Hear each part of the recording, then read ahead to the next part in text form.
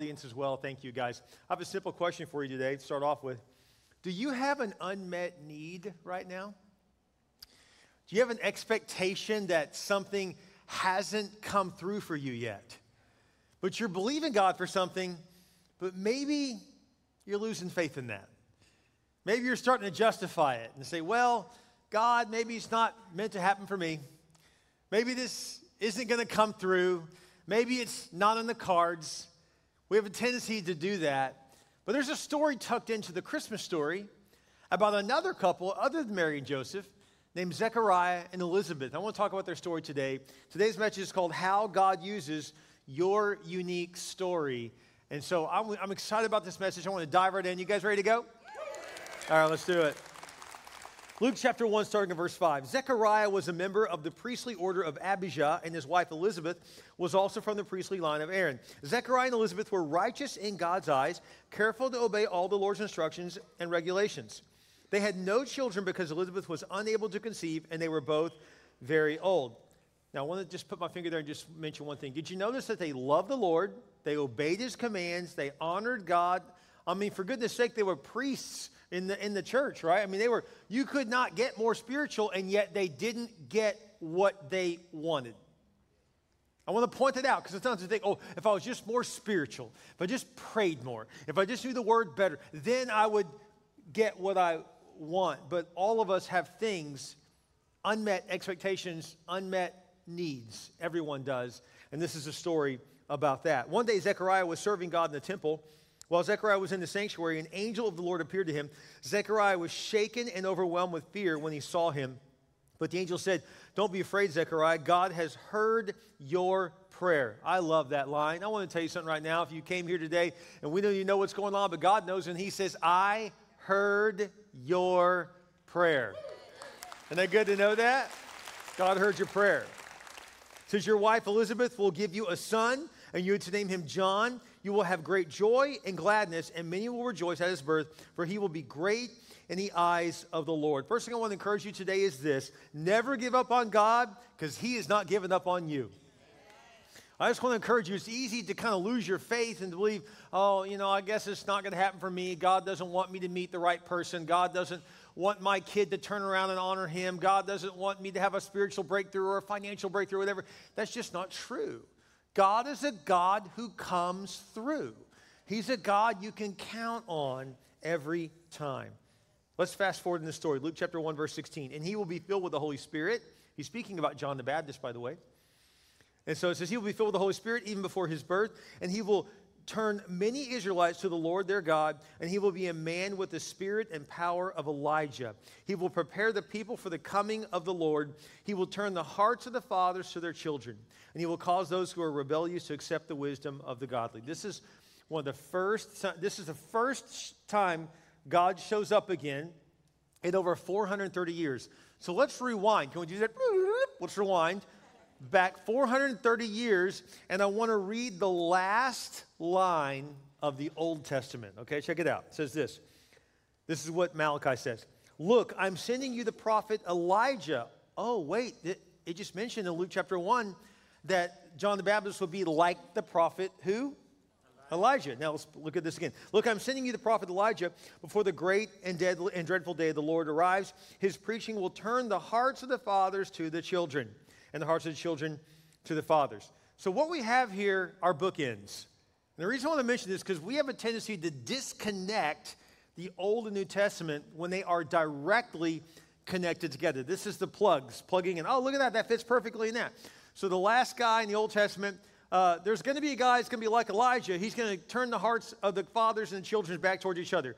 And then, behold, your child, Zechariah, is going to turn the hearts of the fathers and the children back to each other. Boom. They connect. Did you catch that? So I want to show you this on the screen because this is what we call the intertestamental period. Okay, turn to the person next to you right now and say, you're about to learn something. Just let them know right now. Okay, so we're going to go into seminary class for just a moment if I can, because we have a tendency to believe that this is called the silent time of God. People say the silent period of God, when God didn't speak for 430 years. But I want to encourage you. Have you ever had God not speak to you? You ever felt like the Lord wasn't speaking to you? Could it be that maybe God's not speaking to you because he's busy lining things up for you? So I want to show you something real quick. Let me just go back to the screen here if I can. I want to just show you real quick. So the last verse we have is what? His preaching will turn the hearts of the fathers to the children. Then we have the intertestamental period. There's 4 things that happen that are very strategic that God allows to happen in history. The first is called Hellenization. Big fancy word. It just means that the Greeks took over. They literally took over half the world through a guy named Alexander the Great. The Great doesn't mean great. It means like you're a horrible person great. And so he won all of his battles. What are the chances of one general from Macedonia winning every battle he's ever fought? What are the chances of that, unless God must have been in it, because he wanted Hellenization to happen so that everyone was forced to learn the Greek language. So now we have a common language. That's important, because without a common language, how can the gospel spread quickly? Next thing that happened, Septuagint. This is when 72 scholars got together, Old Testament Hebrew scholars, and since they were forced to learn Greek, they said, well, if we're all going to have to learn Greek, that means our kids and grandkids aren't going to know our language anymore, so our Bible will be useless to them, so let's interpret it into the Greek language. So the Septuagint is basically the Old Testament translated into Greek. So now we have a common book. Then the Apocrypha happened. The Apocrypha happened is when we had books that scholars tried to say these are of the Bible, these are from the Lord, but the original Hebrew people didn't take to it. They're like, no, we never heard of these, and these don't make a lot of sense to us. And then we had some church fathers come along and say, you must accept these books. So then what we had was we learned what? We learned how to separate truth from dogma. We need to learn this again. We have people telling us, you must believe this. And it's just like, that's really not why I want to believe anything, because my grandmama said to, because my daddy forced me to, because some preacher pounded his fist hard enough against the podium and yelled. No, that doesn't make me believe. That makes me actually push back. So we have the separation of truth from dogma. Then we have the diaspora. Diaspora is a fancy word for dispersion. This means that the Jews were spread all over the world. Did you know Israel was not even a state any longer? I don't know if you knew that. What's really funny to me is when I see people on Twitter say, I don't like Christmas because it's just it's a Christian thing, and I don't like Christianity because they say this, it's all about colonization, it's a white man's religion. I just have to laugh and say, that clearly tells me you know nothing about history. Because the last time I checked, Jesus came out of the Middle East. You seen a lot of white people over there? Clearly not a white man's religion. And so then on top of that, Israel wasn't the oppressor, they were the oppressed. The Greeks and the Romans came over and ruled over them. Who do you think Pilate worked for? He didn't work for the Jews. He worked for the Romans. His job was to clamp down on the Jews and say, shut up and do what we tell you. Learn our language. Follow our religion rules. So it's the exact opposite. This is why Mary would say things like, my Lord's come to visit me, and he's going to take a lowly girl like me, and he's going to raise me up, and he's going to lower princess. He was saying the princes which are evil, he's going to lower down. He's going to let the people that keep clamping down on me, he's going to release me from that. That was her song was all about, by the way. So they felt like they were the oppressed because they were the oppressed. But the reason I want to put all this together is real simple. Because we are making a mistake in our culture. And I see preachers doing it now. We have this little sheet of paper in between the Old and New Testament, don't we? You guys have this? Anybody? You see this little sheet of paper and you're like, so there's the Old Testament and this New Testament. And this is what people say now. Oh, well, I don't believe in that rule because that's Old Testament. Oh, so because we have a newer testament, that means all the stuff that God said before is now null and void? I don't think so. So I'm going to do something that may shock you, but here's what I'm going to do. I'm just going to tear this little page right out. Because this page is man-made. I just showed you how the Old New Testament connect together. This is actually one book. Does that make sense? Until we see it as one book, we'll keep making the mistake of thinking, well, I believe in the Old Testament, or I believe in the New Testament. Well, I believe in the Testament, the Word of God, cover to cover. It's all God's Word. Now, again, some people say, but my Bible has some books yours doesn't have. Again, those were written, by the way, during the intertestamental period of time. And you've wondered, why in the world does my Bible different from my grandmother's Bible? I'm not trying to knock anyone's faith, but I want you to understand there's a reason why, and here's the reason. Because Jesus and the disciples never quoted any of those books, which is why scholars in the early church said these actually aren't the Bible. We're not saying they're not wisdom. We're not saying you're not good literature. We're not saying it's not good history. We're saying it's not the words of God himself. Did you hear the difference? I'm not knocking him. I just want you to understand that when it comes to the Word of God, there is no confusion. It's cohesive. It comes together. And Jesus is represented in every single book. It's a Christ-centric book. Does that make sense? Okay, just want to make sense of that for you. Now, having said that, here's what I want to do. I want to encourage you to understand this. God is moving during the quiet times of your life too. When you think God's silent, he's not silent. Oh, no. He's setting up his greatest move in your life. That's what God's actually. In fact, the longer the wait, the bigger the move.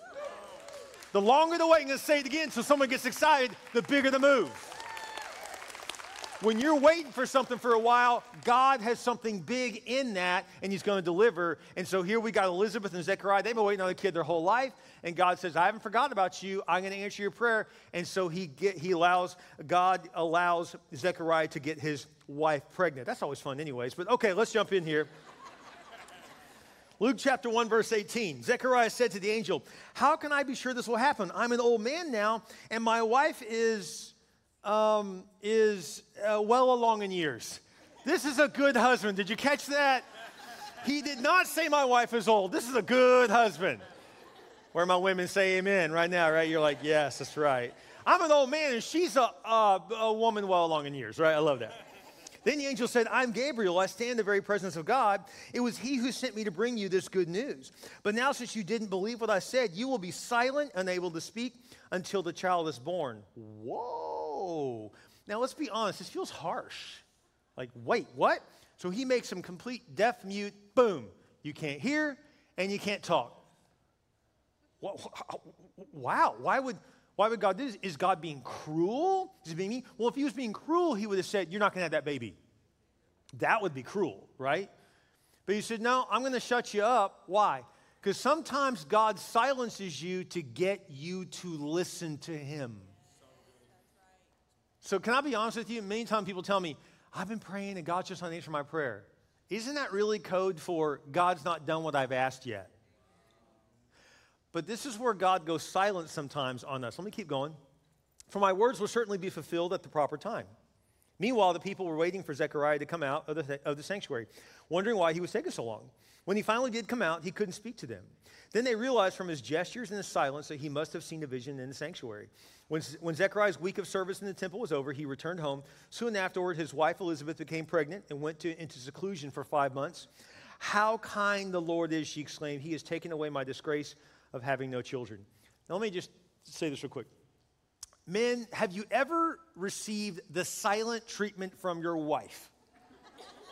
Anyone in here? I've never had, but I hear this happens. Here's what I know about this. If this ever happens, I know I screwed up somewhere. How many guys know what I'm talking about? I don't know where, but somewhere I screwed up, right? So in the same way, women know I'll just go quiet. Why? Because you're not listening anyways, right? Why would God be any different? God's like, you know what? I'm going to give you the silent treatment. You're not going to be able to hear or speak. Why? Because you didn't listen to me. So when God seems silent, he's actually screaming, pay attention. Listen to me now so you can get your voice back. What does your voice back mean? Your credibility. So you can begin to speak again, right? So you can have influence again. So when God silences you, he is screaming, listen to me. Now look what happens next. When it was time for Elizabeth's baby to be born, she gave birth to a son. And when her neighbors and relatives heard that the Lord had been very merciful to her, everyone rejoiced with her. I love that. Everyone rejoiced. What does this mean? This is a witness. When God comes through for you, it's a witness to others. It says when the baby was eight days old, almost said 8 years old. That's a big mistake. When the baby was 8 days old, they had a circumcision ceremony. You do not want to have a circumcision ceremony when your child is 8 years old. Not a good idea. Okay, so 8 days old, they have a circumcision ceremony. They wanted to name him Zechariah after his father, but Elizabeth said, no, his name is John. What?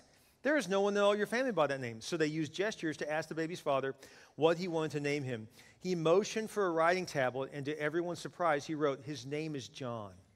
Instantly, Zechariah could speak again. Isn't that beautiful? Immediately, he says, and he began praising God. Awe fell upon the whole neighborhood, and the news of what had happened spread throughout the Judean hills. Oh, this has gone further now. It used to be just friends and family. Then it was the whole neighborhood. Now it's the whole Judean hills. It's all over the place. Everyone's like, did you hear about Zechariah? Oh, yeah, couldn't speak. Now he can. What happened? He named his kid the right name. God told him. Boom, God healed him. What? Word got out that something huge had happened. Everyone who heard about all this reflected on the events and asked, what will this child turn out to be? For the hand of the Lord was surely upon him in a special way. Now, by the way, when Zechariah was silenced for that period of time, what is this?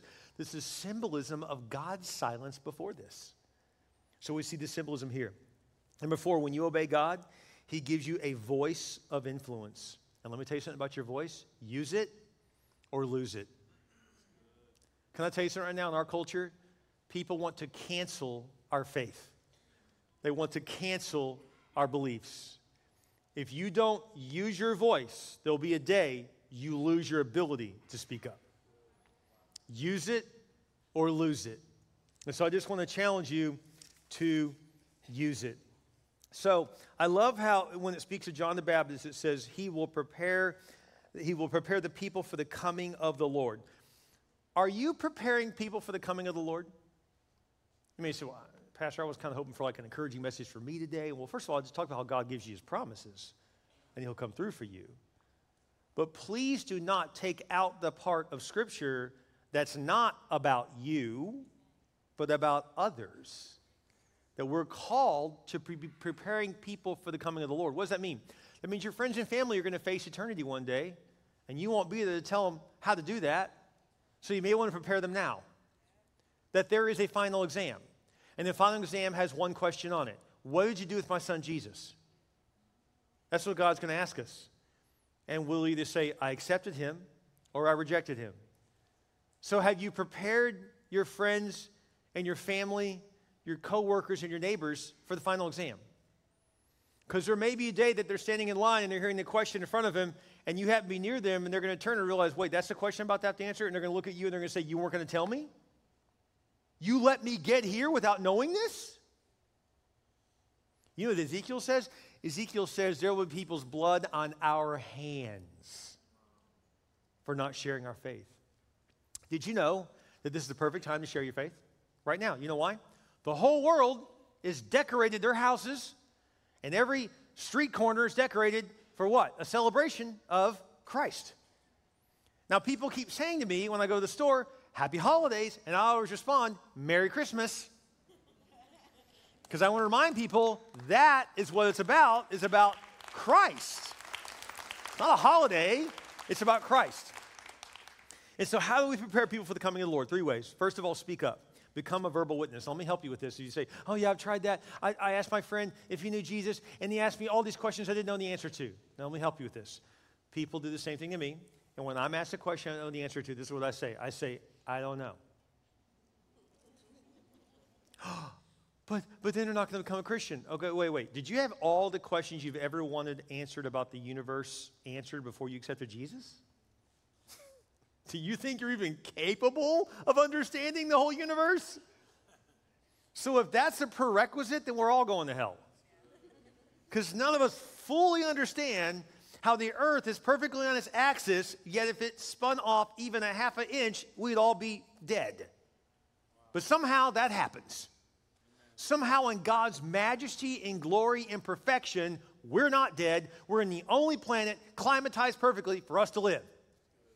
Total accident, of course. God has a design. We're not going to fully understand it. And by the way, let me just say right now, I don't mean this to sound arrogant, but I want to tell you the truth. Most of the questions that your atheist friends and family would ask you, I do have an answer for. And I have debated people, I have argued with people, but I have yet to argue anyone into heaven. Not even once. I've debated people and even won the debate. But that doesn't matter because they still have to place faith. See, the bottom line is this, is you can win the battle and lose the war. I want people to come to Christ. And so here's what I've learned to do. Here's a great witness. In fact, my favorite witness in all the whole Old and New Testament, in all this one book that we love, is this. There's a blind guy who suddenly was healed by Jesus and could see. They were arguing over what all that meant. And he just said this, look, guys, I don't know what you're arguing about, but all I know is this. I was blind, now I can see. You know what your witness is? I was messed up, now I'm a message. I was screwed up. Now God healed me. My marriage is in the gutter. Now my marriage is good. I was depressed. Now I've got hope. I was addicted. Now God has set me free from that addiction. I was screwed up. The Lord has blessed me. That's the greatest witness. And your story, much like Zechariah and Elizabeth's story, is unique to you and your needs. But God is a God who answers your needs. He will be there for you. Here's the number one thing I've learned that people are asking. They're really not asking whether God's real anymore. 30 years ago, 40 years ago, people were asking, is God real? Prove it. Now you know what they're asking? Does God work? Does God work? And the answer is yes. Jesus works. Jesus is your answer. You name the problem, he's the answer. He can fix whatever is broken in your life. I've seen it time and again. Speak up. Let people know. Number two, the second thing, live different. How can we reach a world if we're just like them? We're supposed to be different. We're supposed to be leading our families different. We're supposed to be husbands. You should be different than the world. If you're about yourself, how are you different? If you're, if you're selfish, how are you different from the world? If you're cheating like the other person in school next to you, students, how are you any different? If you're jumping in the back seat of the car within 5 minutes of a date, how are you any different? We're supposed to be different. I didn't say perfect. We all make mistakes. I've certainly made my share. But we got to be different. God wants us to live like he says to live. He says, do not be conformed to this world. Be transformed by the renewing of your mind. We're supposed to be different. And the third one, bring someone to church. This may sound really simple, but I want to encourage you with this. Here's why this week is such a great time to invite someone. Did you know that the average American, the percentage of Americans that go to church on any average weekend 30 years ago was 40%. Now it's 25%. We're losing our country. Our faith is slipping in this country. No wonder we're in such a mess. 25% average on any given Sunday. Congratulations, you're in that 25%. You're here right now. But let me say this. On Christmas Eve and Easter, the number jumps to 80%. Which means people that normally would say no will say yes if you invite them this week. So right now, pull out your phone. Right now, across all of our campus, pull out your phone. You're like, you're inviting me to be distracted right now, Pastor. I know, pull out your phone. Open your text and let the Holy Spirit lead you to someone you love and care for, and just text this one sentence. Don't say, hey, come to church with me. Don't do that. Don't start with that. Say, hey, what are you guys doing Christmas Eve? Question mark. Don't answer what you want to say next. See what they respond, and you can say, I just wanted to invite you to come to church with me. I think you'd really like it. And let's be a witness. Even those online, you can invite someone to join you online. That's fine. And you can watch together. I want to encourage you to do this. Also, we have these little cards we're going to pass out on the way out. I love these little cool little designer, I can tell my wife designed it. And so it's a little Christmas tree. It's got our service times in the back. How cute is that, right? And so anyways, I want to encourage you to get, yeah, man, I know I said the word cute. Sorry, it fit the card, okay? Anyways, but get these cards and invite them. These are a tool for you to become a verbal witness, to simply hand it to someone you love and say, hey, I want to encourage you to come to church with me. I think you'll love it. I really do.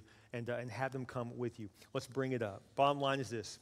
Will you use your voice this week to fill our campuses with new people to hear about Jesus? You know, I love giving gifts at Christmas. I love receiving gifts at Christmas selfishly. I love both. It's so much fun. But the greatest gift I could ever give someone is the gift of Christmas, which is Jesus himself. So let's do our part this week. Would you bow your heads with me, every head bowed, every eye closed? Would you just take a moment to pray? Maybe God's word to you today was real simple. You may think he's silent, but he's actually lining things up for you. Maybe your prayer is to say, God, thank you that I don't have to give up on you. Maybe your prayer is to say, God, forgive me because I began to just give up on the things you told me you were going to do just because they haven't happened yet. Father, forgive me. I trust in you. Maybe for you, you've fallen for the whole, oh, this is just, I just need the one half of the book. When no, it's all God's word. Maybe that's what God's saying to you today. Or maybe God's saying, hey, I know you follow me, but when are you going to be a witness to me? When are you going to be a witness and tell other people about your faith? When are you going to invite someone to join you in your world of knowing Christ and walking with him? We are not supposed to be a part of Jesus' secret service. We're supposed to speak up about our faith. People are supposed to know that we're different. Romans tells us, for I am not ashamed of the gospel. So right now, the first invitation is this. I invite you to become an inviter. How many of you would say today, okay, God, you're convicting me. I have not been preparing my family and friends for the coming of the Lord. I have not been a witness. If you would lift your hand high today, you're saying, I'm going to invite someone this week. Just hold your hand high if that's you. If you say, I'm going to do it. Christmas is the time to do it. This is my shot. I'm going to take my shot. Hold your hand high. Come on, there should be a lot more hands going up than this. Will we do our part? Will we invite someone? Will we get uncomfortable with our faith? I want to challenge you. I want to challenge you with that. You know, my job is to comfort the afflicted, but sometimes it's to afflict the comfortable. It's time to get uncomfortable and do the faith thing and invite someone to church with you and watch God open their heart just like God opened yours. Praise God. Thank you. Put your hands down. If you've never given your life to Christ, you can receive Him right now by praying a very simple prayer across all of our campuses. You see, Christmas is really about one thing. For God so loved the world that He gave His one and only Son, that whosoever believe in Him shall not perish, but have eternal life. You can receive Jesus right now. Pray this simple prayer with me. You can say it out loud. You can just say, Dear Jesus, I realize I need you. I believe you died for my sin, and I believe you rose again. Please come in my heart. Be my Lord and be my Savior. I repent of my sins. I put you in first place. Thank you, Jesus, for saving me. Your head bowed and your eyes closed. If you just gave your life to Christ, no one's looking around. Would you just hold your hand high? If you just gave your life to Christ, just hold your hand high. Thank you. There are hands going up all across our campuses. Thank you. Right here at the broadcast, all the way in the back, right here in the front. Thank you. Hold that hand high. Praise God. Thank you. We see your hand, Rodfield. Thank you. Thank you, Stone Oak. Hold that hand high. Praise God. Thank you, Padre Island. Hold that hand high. Thank you. Praise God. Thank you, Portland. Hold that hand high. Thank you, Rockport, Fulton. Praise God. If you're online with us right now, you can just check the button. You can just write in the text chat, just say, my hand's raised, or click hand raised right now. We thank God for the decision you made to give your life to Christ. Father, thank you for those who've prayed that simple prayer. Lord, that's what it means to become a Christian, to trust our lives in your hands and invite you into our hearts. I thank you, Lord, for those who just found you today. And I pray that we would do our part this week and invite someone and bring them to church so that we can be a verbal witness and know we're making an impact in this world. I pray your blessings over our efforts this week. We know we have homework to bring someone back to a church with us this Christmas Eve. In Jesus' name we pray. And all God's people said, amen. Isn't God good? His word is so true. Pastor?